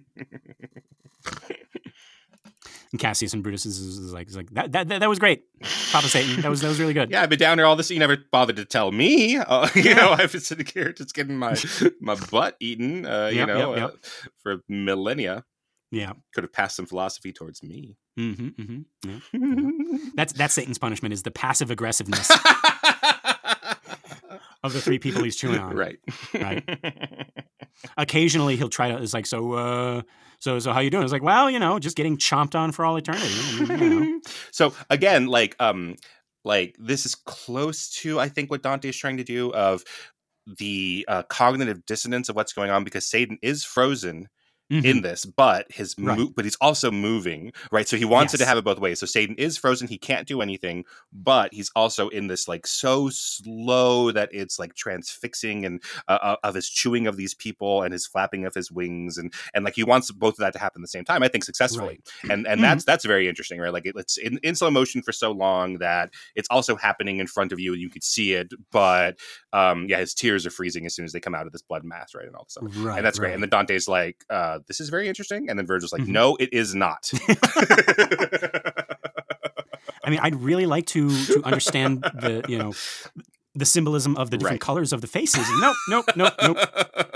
One's yellow, one's red, one's black. That's care less. Of all the things I would care about, this is not one of them. Who knew? Like, we find the one story where the least interesting thing about it is the devil. Right. He's that ride you go to at Universal Studios that's broken, so you can't go on it. Right. It's broken every time you go. Yes. Years and years later, it's always broken. Because the sign clearly says, feet first, Judas, or you're going to break the ride. But no. All right. But yeah, so Virgil says it's time to go. Dante takes a few more selfies. And then our boys hop on Satan, hop on Papa Satan. Right. And they begin the climb down his hairy waist and his hairy legs. Where are they going? I don't know. This is the first readers of... the first readers who don't know that this is how you get to purgatory are like, what the hell? Literally, what the hell? But yeah, climbing down his legs, and at some point they're climbing, and Dante can no longer tell which way is up, literally, because they now seem to be climbing upward rather than downward. And they reach the mouth of this cavern, but instead of Satan's, like, no! Yes! It is the mouth of the cavern. Dante, what do you see? Oh, it's this echoey cavern. No, Dante, over here. You went the wrong way. Oh. Hang on. Are you up that incredibly tall tree? No, Dante. Get down from that tree. You guys didn't think we were going to make that joke? That's what's happening. Make a Satan's dick butt reference? No, don't go in the cavern. Don't go in the tree. You have to stay here where it's safe in the taint. Yes. You'll find that we are all tainted with sin, Dante. It's a metaphor. It doesn't feel like a metaphor to me. Oh, Virgil, I feel the wind again. Just get over here. Yeah. But yeah, so they start climbing back up, and they get to this. No, they do. You're right. No, I'm just laughing at. Yeah, it's true. I know. I'm trying. This is literature, Keenan. I'm trying to do this seriously. This is Dante Alighieri. All right, I'll be serious. Okay.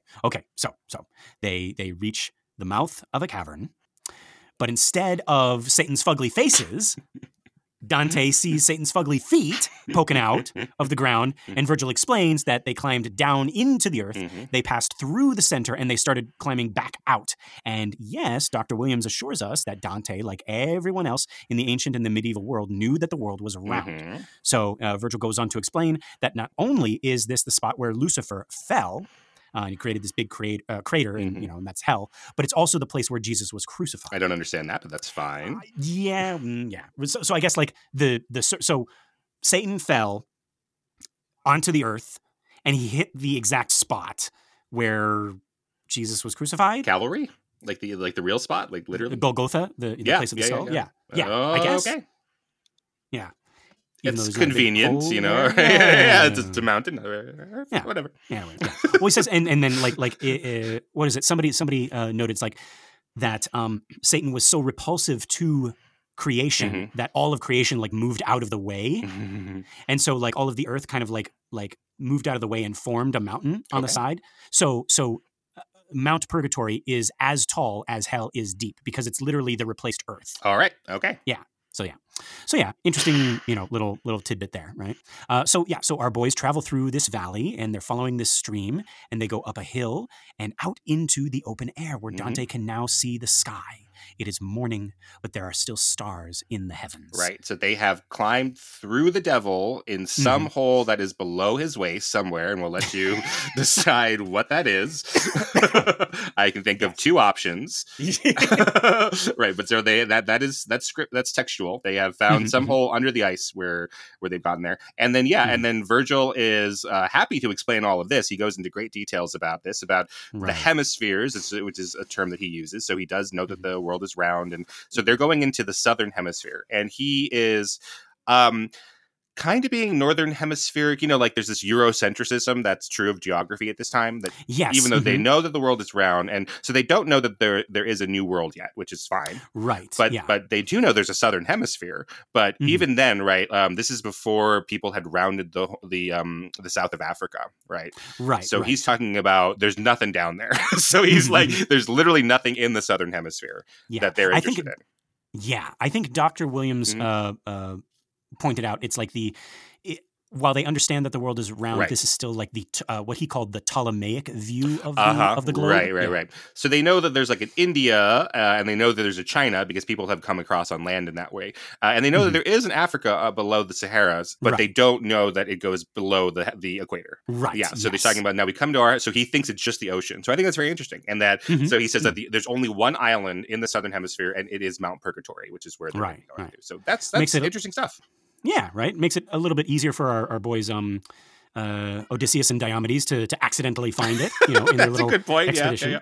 Right. But there it is. Yeah, because Dante is a learned person, so this is like a learned person's view of what the world was like before the Portuguese went around to the southern part of Africa. So that's really interesting. Yeah. So I do like how he is incorporating all of this real stuff, all of this real geographical and real historical stuff into his version of hell. Right. Yeah. Okay, folks, and now it is time to put our personal spin on the ninth circle of hell. So first we got Keenan Alighieri. Keenan, take it away. All right, so this is for treachery. And, yes, treachery. Yeah, I was thinking a lot about that idea of in Dante's hell, being betrayed as someone's guest is even more shocking or more crazy than someone who betrays their own family or their country, right? And that has happened to me. This happened to me twice now, where I've been asked to hang out with a friend, and it turns out that what the hangout is a multi-level marketing scheme. Have you had this happen to you yet? No. It'll happen to you. So the first was, I was new at Target. I was 18, and then the slightly older guys and gals, right? They all of a sudden were like really nice to me for a couple of weeks, and then like, hey, let's go hang out. We're gonna hang out in this age. I'm like, oh, really? That's so cool. I don't have any friends here, and they were like, dress up a little. We're gonna we'll drive you there, so you can't escape, I guess. And so they drive me out to some warehouse near Chinatown here in Las Vegas, and this is getting scary. And then it's a whole bunch of Filipino Americans like me, dressed up in suits and pantsuits and everything, and then they're all excited and they're like hooting and hollering, like, what is this? And it turns out that it was a multi-level marketing scheme. We were supposed to take $500 out of our savings and give it to them, and then we just recruit people. I don't even remember what the product was. That's not important. Yeah. And I was like, oh god, this is a multi-level marketing scheme. Oh, and they were really putting pressure because it turned out that these new friends I had from work, right? They wanted me to be in their pyramid, right, in their tier for this pyramid scheme. So I'm sure they liked me for real. Yeah, but they liked my $500 even more. Yeah. Oh my gosh, I'm sorry about that. Yeah, and then another one. I had a friend from high school I hadn't seen in a while. We were really close, and then we drifted away during college. Yeah. And then he calls up and says, "Hey, let me come over to your house. I just want to see you and your sister and your brother and get back to you." And then he showed us this webcam. And he was like, "Look, it's a webcam. This is whatever 2004 or something. It's a webcam." Right. I'm like, "Cool, that's great." And and he's like, "So." I sell these webcams. They're like, oh and he wanted us to be very impressive. We just weren't. We just didn't need a webcam. And then we just nodded very politely. Good Asian family manners. We're like, yes, very good. Well, see you later. That's a webcam, all right. Yeah, that's a webcam, and that's the last time we saw him, unfortunately. But that's multi-level marketing. Yeah, this is like 9 levels of this marketing. It's an inverted pyramid scheme right there. Yes. So my friend from high school, I hope he's doing well. He might be a millionaire from this webcam pyramid scheme, but yeah, he's out there somewhere. So it just feels so betrayed. You're like, oh, we're gonna hang out. You're gonna be cool. That is the ultimate betrayal. That is like, it's like I thought we were gonna like hang out and watch Golden Girls. Which is the ultimate in cool best friend behavior, yes. Yeah, right? Yeah. Well, if I hadn't thought about that in a while, these multi-level marketing schemes, but our buddy Ian and I actually made a movie. This is a shameless plug, totally shameless plug. You can put me in your own circle of hell, any of you. We made a movie about pyramid schemes. It's called Pyramid Scheme Cosmetics. Yes. And you could find that at pyramidschemecosmetics.com. Yes. It's a real website, so you can take a look at that. Absolutely real website. Go check it out. Yeah. And Keenan, if I'm not mistaken, aren't you kind of playing the devil in that? Oh, well, that depends on your interpretation. Yes. Oh, yes, okay. yes. That's a very that's a good one. That's not what I was doing, but maybe it's what I'm doing for you. Yes. There you go. Yeah, I directed and acted in, and Ian wrote it and produced it, and he's in it too. So yeah, so check that out, guys. I really like it. Yeah. PyramidSchemeCosmetics.com.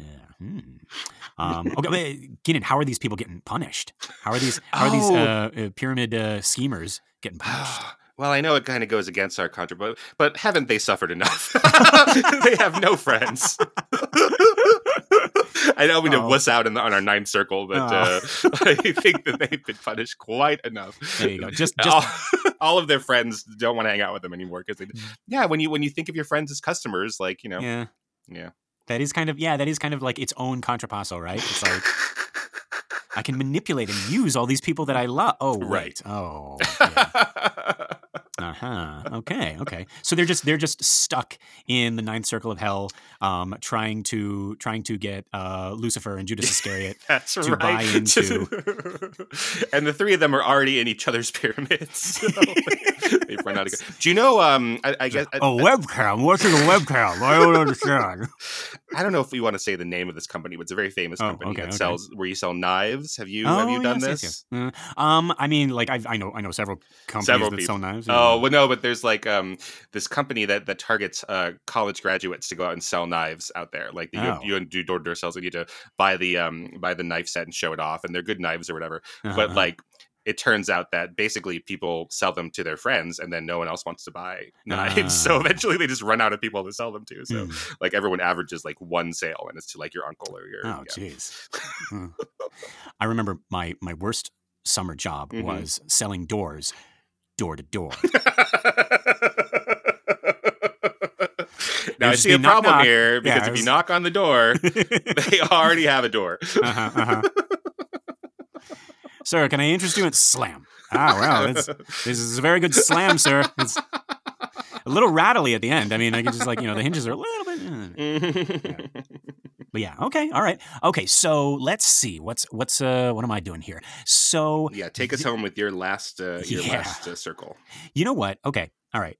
It has been a little bit over a year, us doing this podcast, and I never know how to mention it to people. I'm always a little bit embarrassed to kind of push it on my friends because I don't want to be one of those pyramid schemer people who is like, let me interest you in how we can grow our friendship together by you listening to my podcast. Exactly.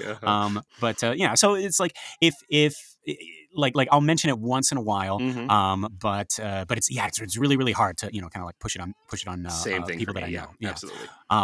But I will have people at work who okay, if you don't listen to the show, that's fine. Totally. Yeah, it's totally fine, right? Yeah. But don't pretend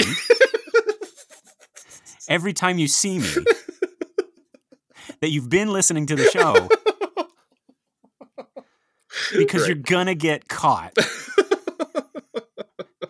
And I will try my best not to accidentally catch you. Right. They be like, oh, yeah, how's your show going? It's like, oh, yeah, it's going really, really good. It's like, yeah, I listened to a couple episodes. And I'm like, wow, great. And I won't ask because I've been burned before on this. I won't say, which episode did you listen to?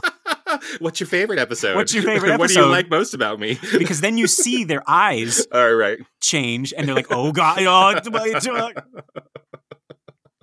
So I already know, and I just is like, wow, that's great, that's awesome, yeah. Right. No, that's the healthy thing to do is to not catch them, right? But so it's fine if you don't listen to our. It's like if you don't watch our movies or listen to it, that's fine, or don't go to our plays or improv show. But it's like if somebody said, hey, Lester, I went to your improv show. Yeah. And they hadn't, right? They wouldn't do that in real life, right? They wouldn't be like, I totally went to your show. It was great. I left right afterwards. I had another improv show. I couldn't say hi to you backstage. Right. I had all this other art to support. Yes. I went out there.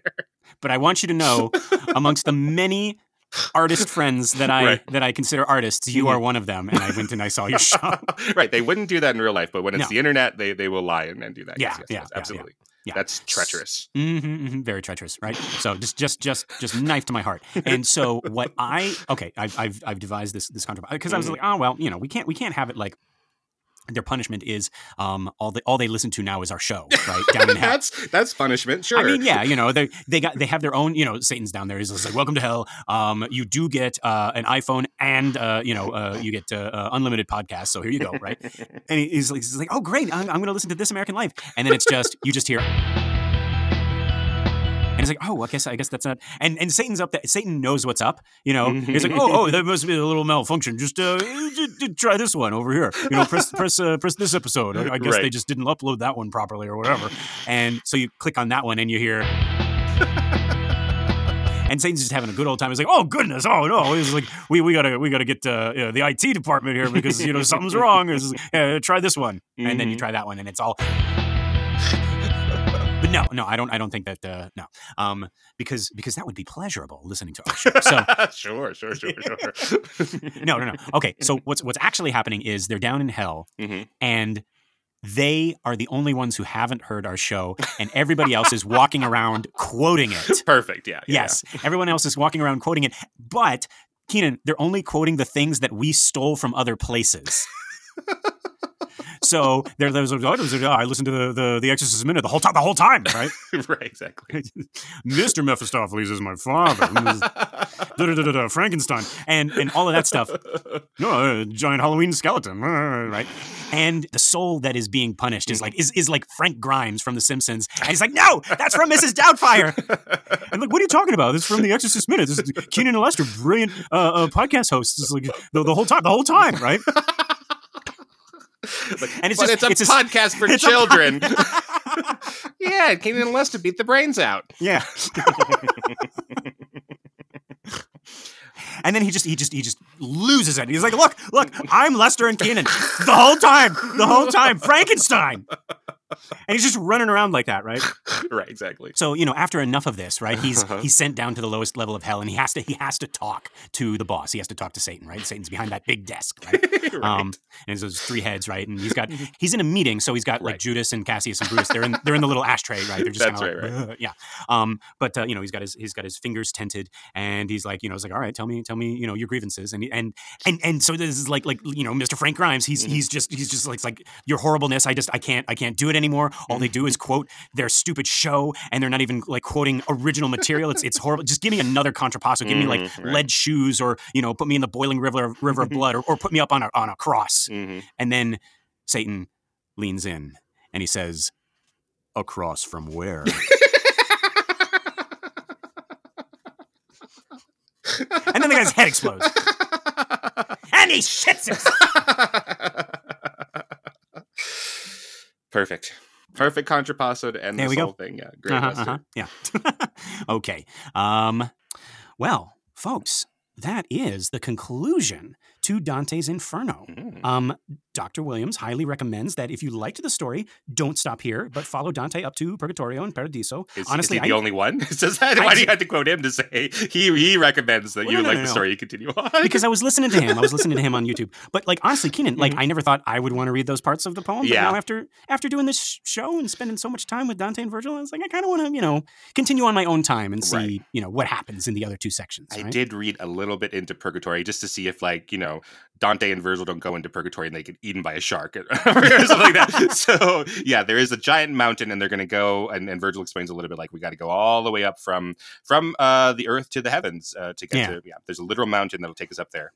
Interesting. Sounds a lot like the Tower of Babel, but I don't know why it doesn't. Yeah, it's like, and then suddenly everybody's speaking all different languages. It's weird. It's like, and so we actually don't know what Nimrod's saying down there, but what he's actually saying, he's like, okay, so I can't build a tower, but apparently if God wants to build a tower to the heavens, that's totally okay with him. And Virgil and Dante can just go up there. Yeah. Just climb up it. Right? Nobody, everybody understands them. But yeah. So for us here at the Exorcist Minute, as we cover the history of the devil, I think this is a good place to end. Now that the SAG-AFTRA strike is over, we can once again go back to talking exclusively about our movie, The Exorcist. Although, if you liked these bonus episodes and would like to hear some more, please let us know. We had plans to cover John Milton's Paradise Lost, which I think is a really good companion piece to Inferno. A lot of people like to compare Milton's Hell and Milton's Satan to Dante, who came before. Plus, it's just a rip-roaring good time with sexy Satan, who I think is actually an inspiration for Elsa from Frozen. Oh, yeah? No. He has this whole monologue where he laments that he was kicked out of heaven and how hell is so terrible. And then, like, halfway through, he's like, you know what? Like, I can make this work. Like, I'm going to let it go. The heat never bothered me anyway. And that'll be my thesis going in, that Satan is actually a Disney princess. Love it. Yeah. But yeah, folks, let us know. Write to us at theexorcistminute@gmail.com or message us on Instagram or Facebook. I'm going to put up a poll in our listener group. So if you're a part of that, you can vote what you would like us to do next, whether we keep doing these bonus episodes or if we go back to all movie all the time. For now, that is all of my notes. Keenan, is there anything else? No, I think we got it. All right, folks, thank you so much for joining us on the history of the devil and Dante's Inferno. That was really, really fun. Now, this has been another excellent Exorcist Minute. I've been Lester Ryan Clark. You can reach me on all the socials as Lester Ryan Clark. And I've been Keenan Diaz. You can find me on Instagram and Letterboxd as Howdy Keenan. Yeah, we got our listener group, Compelling Conversations. Go check that out and request to join, and we'll let you in here with us. Thank you so much to everyone who's shared the show by word of mouth or on social media, and a big thank you to everyone who has given us a 5-star rating on iTunes or Spotify or wherever you listen to our show. We really appreciate it. That's going to help our little podcast grow and find more cool people like you. All right, Keenan, are you thinking what I'm thinking? I think I am, Lester. Folks, until next time, the power of Gangs of New York compels you.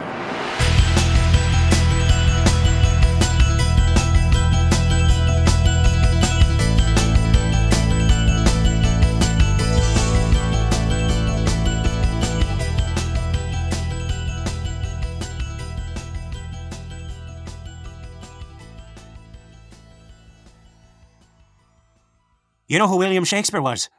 He's the guy who wrote the King James Bible. See? How do you know all this Gangs of New York stuff, Lester? Because that's funny. Where else would you get any of this? It would be, you know who Dante Alighieri was? He's the guy who wrote the Exorcist Minute.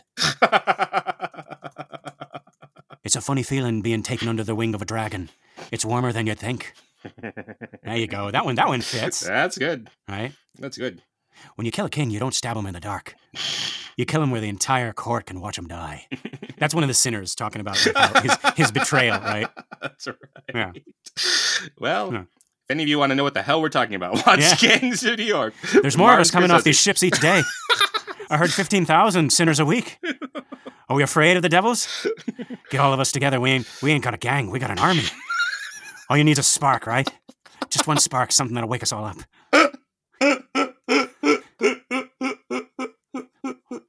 It's a good movie. I remember this stuff you're talking about. I just never thought about it. I don't give a two-penny fuck about your moral conundrum, you meat-headed shit sack. Virgil, why? That's more or less the thing. And I want you to get out there. You, nobody else. None of you little minions. I want you to get out there, and I want you to punish the person who's responsible for murdering this poor little rabbit. And he puts his hand on Dante, and it's like, right. I'm not a poor little rabbit.